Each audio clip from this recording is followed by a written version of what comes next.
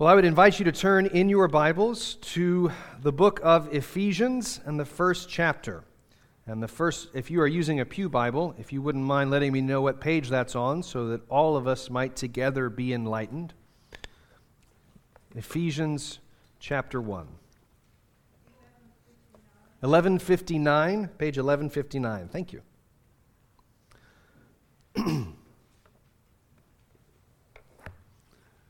And so I'll read verses 1 and 2. Paul, an apostle of Christ Jesus, by the will of God, to the saints who are in Ephesus and are faithful in Christ Jesus, grace to you and peace from God our Father and the Lord Jesus Christ. This is the word of the Lord, and again we say, thanks be to God. Well, I want to welcome you to a new series that we are starting this morning. Having concluded our series on the Psalms, I want to begin over the next few months walking us through the book of Ephesians. I thought for a long while about kind of where to change gears and kind of move to. I had my sights set on the New Testament. Some of you may know that some time ago we kind of put the pause button on a series on Ezekiel. I was not convinced that that's where we needed to return to at this time. You might say tempted in a good way by a number of different options. One of them, a couple of you actually, have been urging me to go through Romans, which I take as a good sign that you mean to be present here for the next 15 years. That's good. That's a glory. And was really thinking it tends to be the case in Presbyterian and Reformed circles that Romans is like a pastor's swan song. Like Romans is what you preach when you're on your way out of the door, and I am not on my way out of the door. And if I ever do start preaching through Romans, don't assume that. All right, very good. Thanks, Eddie. But more and more I kept coming back to Ephesians again and again for a lot of reasons, and I'm not going to give you all of them this morning. I'll explain them as we go over the next few weeks. But I remember when I shared with Neil that I was thinking about doing Ephesians, and Neil said, Romans in summary form. And I said, I thought so too. Thank you for saying that. What a perfect excuse to go through Ephesians. And so we're doing the concentrated dose of Romans, if you like. And Ephesians is about many things, but I'm going to continually return to this idea of foundations for faithfulness. In a day where I think so much of the church has forgotten our primary foundations, our primary identity, even our primary mission, what we're here for. We need to be reoriented if we mean to be able to face together whatever the future holds with faithfulness. So you may be familiar with the quote from Vince Lombardi. And unfortunately, Amir Hasek is out of town this morning. Amir always loves it when I use sports metaphors, sports analogies in sermons. But Vince Lombardi addressed his team in the middle of the season. He held up the football and he said, "Gentlemen, this is a football," right? Reminding them that apparently they needed to get back to basics if they were going to do well. And with that in mind, I think it would be good for us to do, as it were, a refresher in some foundations, and it's all in Ephesians. The first half of it being mostly concentrated theology, the latter half of it being what you might call application, or the working out of that theology. And it's written to Ephesus. More on that in a moment. But just know, for the time being, that Ephesus was, it was not Branson, Missouri. It was not a sort of mostly warm. You didn't have a sense that Ephesus was mostly a Christian place. Quite the opposite. It was a city awash in paganism and unbelief. And on top of that, Paul writes this letter to the Christians in Ephesus from prison. And so that's the place that he's writing to, right? A place where you'd be forgiven for despairing that there was any hope for the advancement of the gospel. And so the letter is written by Paul. And ancient letters started with the name, unlike our letters. We tend to close with the name, right? Yours truly, Brian, or whatever. Ancient letters began with the name. And today we will be covering the first two verses. And I know some of you are wondering, how will we fill the time? Don't you worry. We'll take care of it. There are at least three things I want you to see in the text this morning. I want you to see that our greatest need is to hear from God. I want you to see that our greatest problem in that is unfaithfulness. And I want you to see that our greatest hope, then, is the gift of the grace and the peace of our Lord Jesus. So these three things. Our greatest need is to hear from God. Our greatest problem is unfaithfulness. And our greatest hope is the grace and peace of God. So we begin at verse 1. Paul, an apostle of Christ Jesus, by the will of God. And what we see here, I'm just going to do the first half of that first verse. Paul, an apostle of Christ Jesus, by the will of God. Okay, so Paul is telling them who he is and why they should listen to him. And two things are covered here: God's word and God's will. Now you might be looking at that saying, where do you see, I see God's will in there, by the will of God, but where do you see God's word? Okay, and the answer is when Paul calls himself an apostle. He is inviting you, as it were, to hear the word of God. There is a distinction in the New Testament between a disciple and an apostle. I know sometimes we refer to the 12 apostles as the 12 disciples, and that's fine, but just know that there is a distinction. In fact, during Jesus' ministry and after, there were lots and lots and lots of disciples. There were 12 apostles. There are many disciples. There are a limited number of apostles. Apostle, the Greek word it's where we get the word from. The Greek word is just apostolos. It means sent one who is sent or sent out. And it carried a special connotation in the first century. So it's not a word that Paul made up. It's not a word that Christianity made up. An apostolos, before Paul was born, before Jesus engaged himself in his earthly ministry, an apostolos was the guy that would get sent out on behalf of the king with a message. Usually it was a message of, say for instance, victory, but victory to the ones who had been conquered, right? And so the apostolos would come and announce, basically, you guys have lost, so this man is now your king, therefore, show your allegiance. And to disobey the apostolos was to disobey the king, because he was there on the king's behalf. You're starting to see why this might take shape as a specific office in the New Testament. It does seem, I got ahead of myself. So it carried a special connotation in the first century, and in the New Testament is one who has been specifically commissioned by Jesus to lay the foundations of the New Testament church after his resurrection and his ascension. It does seem like a qualification for the job was to be an eyewitness of the ministry of Jesus.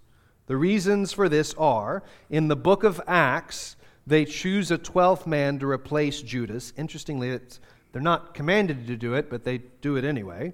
The qualification is that he had to have had a share in Jesus' ministry, that he was an eyewitness. The other reason is that after the apostles of the first century died, there is no evidence anywhere that they were ever replaced. This seemed to be a special office for a special time. I am not here referring to the larger conversation about, say, the charismatic gifts and gifts in the New Testament. I think that the Lord is free to exercise his glorious will in filling his people with his Holy Spirit and manifesting all different kinds of gifts. But I do think most Christians in all places and all times have considered this one the big exception. That if we're to say that any particular exercise of a gift came to an end after the New Testament, it was this one. Because after the apostles died, there was never any movement or action to replace them. Paul, by the way, was qualified for the job. He was an eyewitness of the risen Christ. That's why it's important to recognize his conversion moment on the Damascus Road as not just something like a dream or a vision, but an actual face-to-face conversation with the risen, in-fleshed Jesus Christ that resulted in him being blinded. But the more important aspect of the work of the apostle, though, was that of an appointed messenger. When Paul says he's an apostle of Jesus Christ, he is saying that he's God's appointed messenger for this work. This is different from when Paul, for instance, in 2 Corinthians 5:20, calls all Christians ambassadors for Christ. To be an apostle means to represent Jesus so definitively that his words are Jesus' words. Okay? That his words are Jesus' words. This is why the letters, for example, of the Apostle Paul are divinely inspired. So, to keep moving. To say that he is an apostle of Jesus means he's speaking for Jesus. And so you might be wondering, that's all well and good. You've pretty well established to me, Brian, that I am not an apostle based on what you just told me. And so what does this have to do with me? The answer, of course, is that an apostle brings the word of God. That's what it has to do with you. Therefore, we're dealing with the very words of God. We need to be reminded from time to time of the gift and weight and glory when we say, "This is the word of the Lord, thanks be to God." Brian Chappell observes the following. He says, "Through the wisdom of his Lord, Paul provides a written record of God's message that is still available to us. So when we speak faithfully these truths, the word of God is yet ours. We may face opposition, resistance, and deprivation, but the knowledge that God is yet speaking to and through us means we are not dependent on our wisdom or our authority." Amen? That's really good news. Whether we speak to our culture in the public arena or to a lost friend in a family room in the wee hours of the morning, God is still speaking his truth through us. We are not dependent on our words alone. His word is here for us, and that is a source of strength when we face the limitations of our powers and the immensity of our challenges. So, the fact that an apostle is about to talk is good news because it means we're about to hear from God. So that is God's word. The second aspect of this is God's will. By the will of God, Paul says, he's been made an apostle. If he speaks by God's authority, then for heaven's sake, he has the right to. But if he speaks by the will of God, then that means you and I have a responsibility to listen. There are some hard things in this letter. I'm just going to tell you. As we dive into it together, there are some texts that are difficult to understand and some texts that are going to make you mad. Okay? I mean, if you've got a pulse and when you read it you realize, I think that might be addressing me. There are some hard things in this letter. And Paul had to have the confidence from God to speak them. We have to be ready then to hear them. We have a hard time believing that God has given us all we need for life and godliness. And why? I think part of the reason is, if we're honest, sometimes there is a paper-thin version of Christianity that I don't know if this paper-thin version of Christianity is explicitly taught, but it kind of just worms its way into our thinking if we're not careful. And it'll come out of our mouths in times when it really shouldn't, like times when we're trying to care for a hurting person who's been through real hardship and suffering and affliction, and what comes out of our mouth might be something like, "Oh, take heart, God will never give you more than you can handle." What? That is destructive. And what I think we have to be aware of is that if your version of Christianity basically amounts to a little paper-thin umbrella, like Wile E. Coyote holding that stupid little umbrella over him, no covering at all. It'll be a lovely accessory until it starts raining. Until it starts raining. In this word, and I want to say especially in this book, we will find more than a paper umbrella. A mighty fortress is our God, a bulwark never failing. This is in part why we are learning to sing the Psalms. These are the forgotten war songs of God's people, meant to steady us when the way gets hard. Because God's promises were not primarily given for the days of comfort and ease. They were given for days of affliction. We sometimes fail to realize that. That's the paper umbrella philosophy. That we go to the Word, yes. We go to prayer, yes. But when things get really hard, that's sometimes when we start looking anywhere else. But but the promises of God are for days of affliction.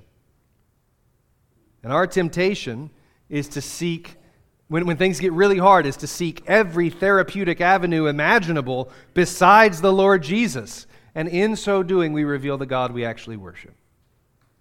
So Paul speaks God's words, and he speaks them by God's will. And that's actually our greatest need. The greatest weapon we've been given in the fight before us and the fights that lie ahead of us that we don't even know about. The confidence that God has spoken, this God who speaks and acts. That is the hope that your heart and my heart need for today, because the challenges before us are great. Our city is in many ways a greatly impoverished city. Not just physical or material poverty, though there is that, but also poverty of mind, as our education statistics are near the bottom of the country. Poverty of spirit, as false teaching fills our streets and our local television. Poverty of will, poverty of strength, as an increasing number of young people are despising work and honest labor. It's actually going to be the new Wednesday night series that we're starting this week is on the Christian doctrine of work and the reclaiming of what used to be called a Protestant work ethic. I think it's just a biblical work ethic. And this is a poverty that is endured through generations, right? So that's no small dragon, that which is endured for generations. Where on earth will we get the confidence to speak to those things and to act as though they might change? To pray, to work, to speak, so that our children and grandchildren might live to see a renewed Rapides Parish where we live with unlocked doors. Can you imagine it? A day when we will see economic flourishing that will make Lafayette and Baton Rouge jealous. A day when we will laugh about how people used to despise good work. A day when we will laugh about how we used to protect our laziness and our sloth. A day when other cities will come to us to learn how to find healthy homes for foster children. When we will see racial animosity and racial vainglory put to death and witness the rare glory of dividing walls coming down in the name of Jesus. A day where the rule of Christ will be acknowledged not just in churches but in courthouses. You're afraid to believe it, aren't you? Or doesn't that just sound astronomically wild in a sense where you're afraid to, like you're almost like, Brian, it's your job to say utterly insane things like that don't actually happen. We're afraid to believe it. I'm not saying the challenges before us are not real, brothers and sisters. Here, locally, or even nationally, there was a study done by the Lilly Foundation about a decade or so ago that just surveyed pastors of local churches. 30% of pastors said they felt they were doing well. 40% said they felt they were just muddling through, feeling largely ineffective, stuck, treading water in a hard place. 30% said they are barely hanging on, ready to quit. That means, if my math is right, 40 and 30, those latter two, 70% said they felt like they were either stuck or failing. That was in 2008. Do you reckon those numbers have gotten better? This is not autobiographical, by the way. I'm just relaying these statistics to you. At General Assembly last month, we heard that one study predicted that 50% of America's pastors will be bivocational. That's working two jobs within the next 10 years. So what do churches do? We lift up our heads and say with Mordecai, our brother, for such a time as this have we been placed here. For such a time as this has God given us children. For such a time as this has God given us neighbors and co-workers and family members who do not yet know the forgiveness of their sins.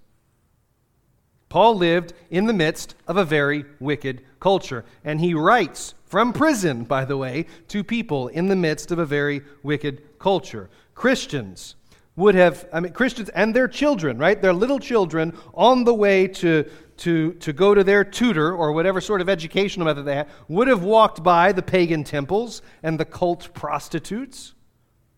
They would have witnessed all kinds of idolatry and sin and godlessness. And into that, Paul speaks. Paul, who knew a thing or two about the radical change that the Lord Jesus can work, he says, I, an apostle of Jesus, by the will of God, have words for you today, now, in the midst of this mess. And so our greatest need is to hear from God. Second thing is our greatest problem is unfaithfulness. Look back at verse 1. Paul, an apostle of Christ Jesus, by the will of God, to the saints who are in Ephesus and are faithful in Christ Jesus. Paul addresses the saints in Ephesus. The saints in Ephesus. The saints in Ephesus. Look, that's a word that we've kind of lost, I think, to Romanism, unfortunately. We have a sort of construct sometimes that goes something like, well, over here you have your ordinary, boring Christians, right? And then over here you have your saints, right? No, that's absolute nonsense. The word in Greek is simply the adjective for holy, and when used to address a people, it means holy ones, people who are holy, ones who are holy, ones who are set apart, literally what that means, not by what you've done, but what Jesus has done. Now, your Bible might include a footnote here that some of the manuscripts of Ephesians don't contain the words in Ephesus. That's because this letter was probably meant for Ephesus and the churches surrounding it. If you think of the churches that are mentioned in Revelation in the first couple of chapters, Ephesus is one of them, and then there's it's all these surrounding churches in Asia Minor. Probably Ephesians was a broad, kind of general letter for all y'all, all these churches in this area. And so it would make sense that probably what happened is the letter started in Ephesus, and then it would have been copied and sent to the other churches. And perhaps in the copying process, the in Ephesus bit was left out, because it's not going to Ephesus anymore. It's going to Laodicea. It's going to Philadelphia. It's going elsewhere. So it is possible then that the letter was copied, even likely that the letter was copied, so it could be sent out and read to the other churches. So to get back to the point, the saints in Ephesus, the reason why I emphasize that is because those two things don't go together. The holy people in the most unholy city. We kind of miss what this is. This would be like saying to the Christians in Iran, or to the faithful evangelical believers working at HBO and Disney. Right? You're like, what? Do those exist? Yes. Saints exist in Ephesus. We have to appreciate how hopeless it would seem to build churches in those cities. Indeed, to build a church anywhere, perhaps, in the Roman Empire. And so that's why he calls them faithful, to the saints who are faithful in Christ Jesus. Do you see now why faithfulness would be an important thing to mention in the opening part of this letter? Right? To the saints who are in Ephesus and are faithful in Christ Jesus. We are living in faithless days. Days where faith in God itself seems less common. It isn't actually, I think, but it seems that way. We're living in days where faithfulness to our word seems really thin. Broken promises, broken marriages, broken families. So what does faithfulness look like in our moment?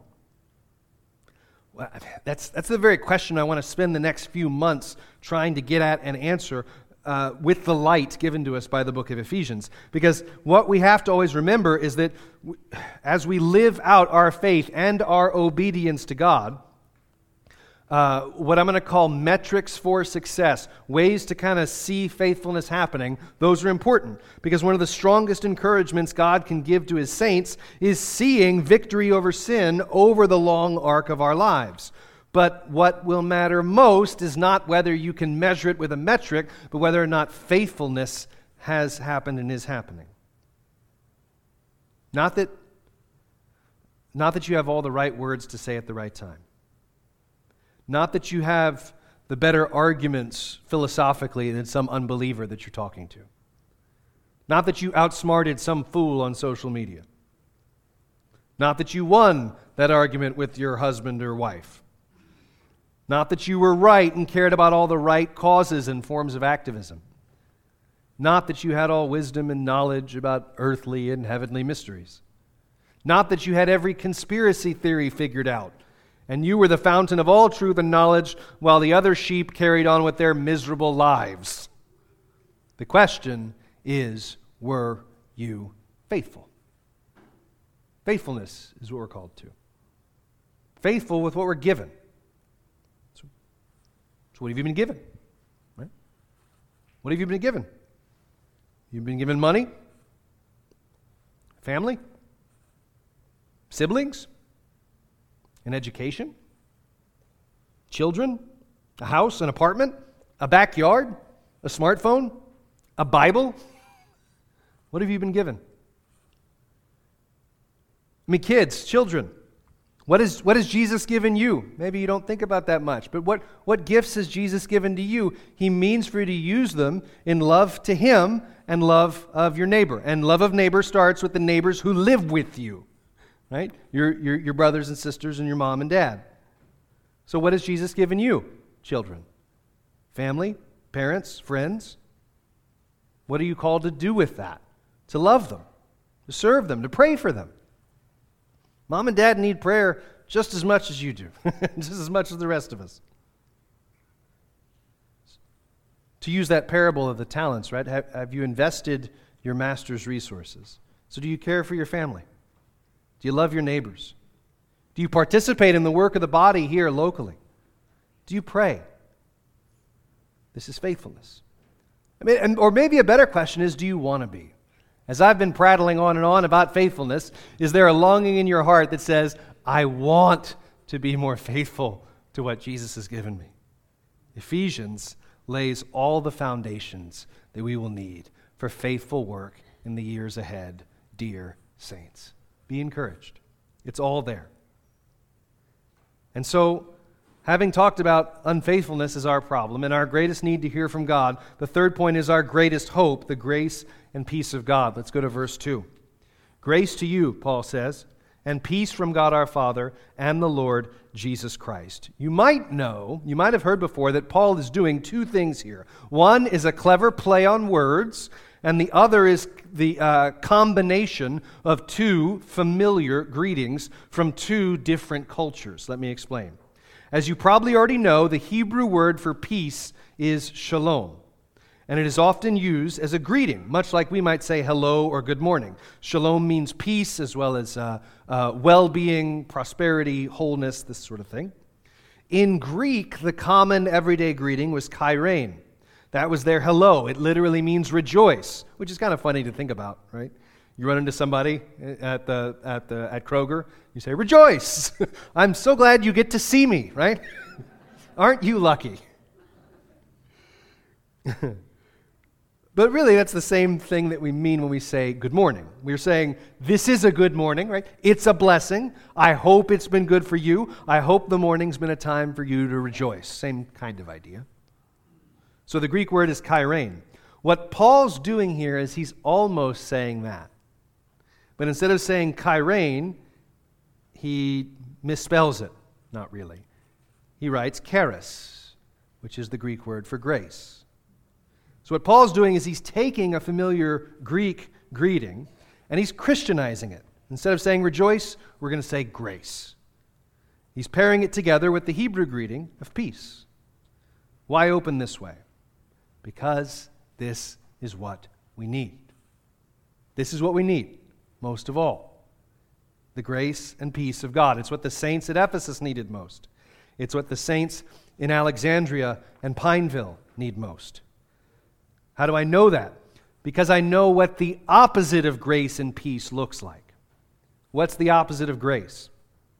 The opposite of God's overabundant, undeserved kindness. Well, insufficiency, right? Not being enough. Do you lay down at night thinking, I was enough today to accomplish everything I wanted to do? If you do, call me. okay? Because I need to know your secret and get up here and share it with everyone. But no, not being enough, not being strong enough, not being self-controlled enough.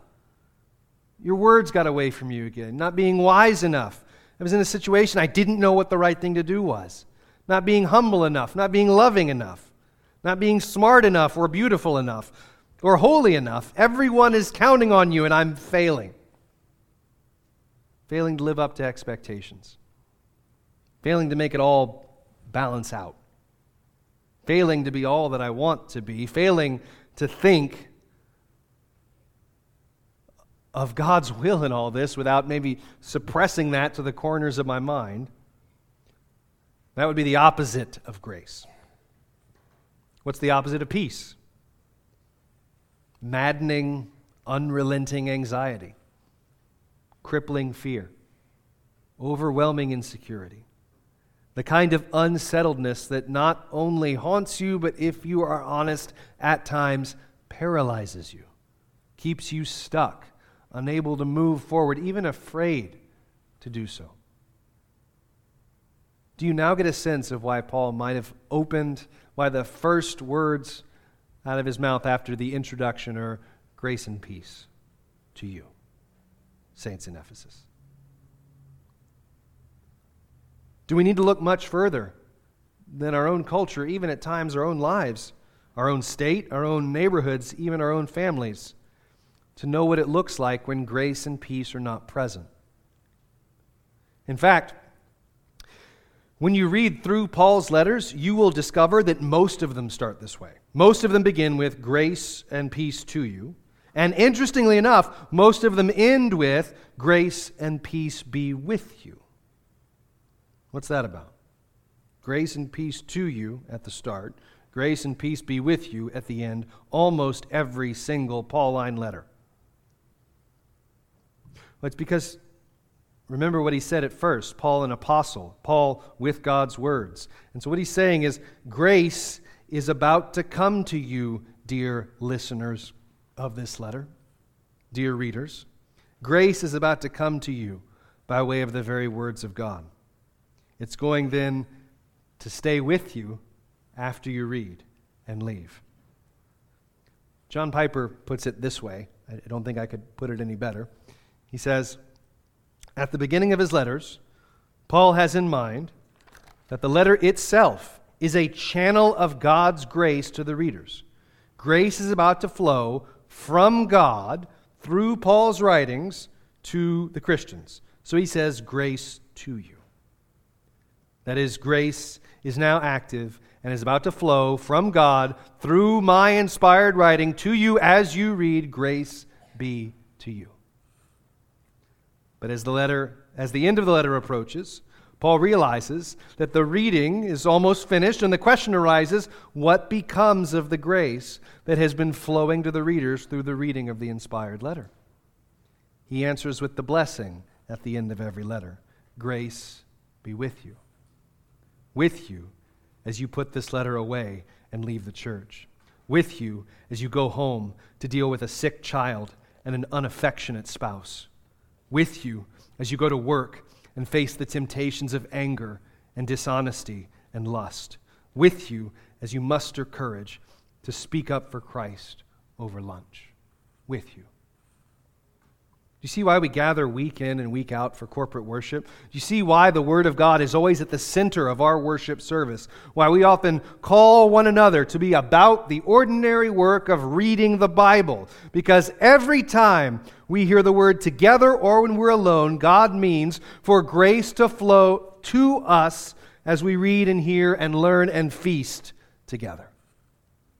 And at the end of our worship, we close with a benediction, a blessing, that you might carry that grace and peace of God with you as you go out, because it is what you will need most in the fight. So, do you want the grace and peace of God? Well, then come along as we study Ephesians together. There are, in this short little letter, all the fundamentals of the Christian life that will steady us in hard times and strengthen us with everything we need for life and godliness and neighbor love and glad songs together and even hope for the future. For you have not been given permission to despair because of what Jesus Christ has done. He's died on the cross and He's risen again, and all who trust in Him receive that death as their own. Do you know what that means? It means that the troubled, contorted, confused, messed up, insufficient, sinful, hateful, bitter mess that you are not waiting for God to do something about that version of you. That version of you, dear saint, has already been crucified. It's already been buried. And 3 days later, your Lord Jesus raised up the new you, but the old one stayed dead. Are you tired, then, of life in the void, far away from the grace and peace of God? He bids you come and welcome today. Grace to you, and peace from God our Father and the Lord Jesus Christ. Amen. And so, our Father, we ask, indeed, for grace and peace that would come flowing to us through your word.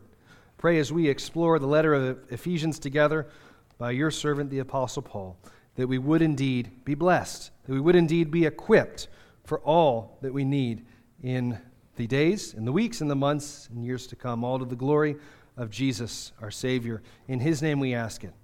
Amen.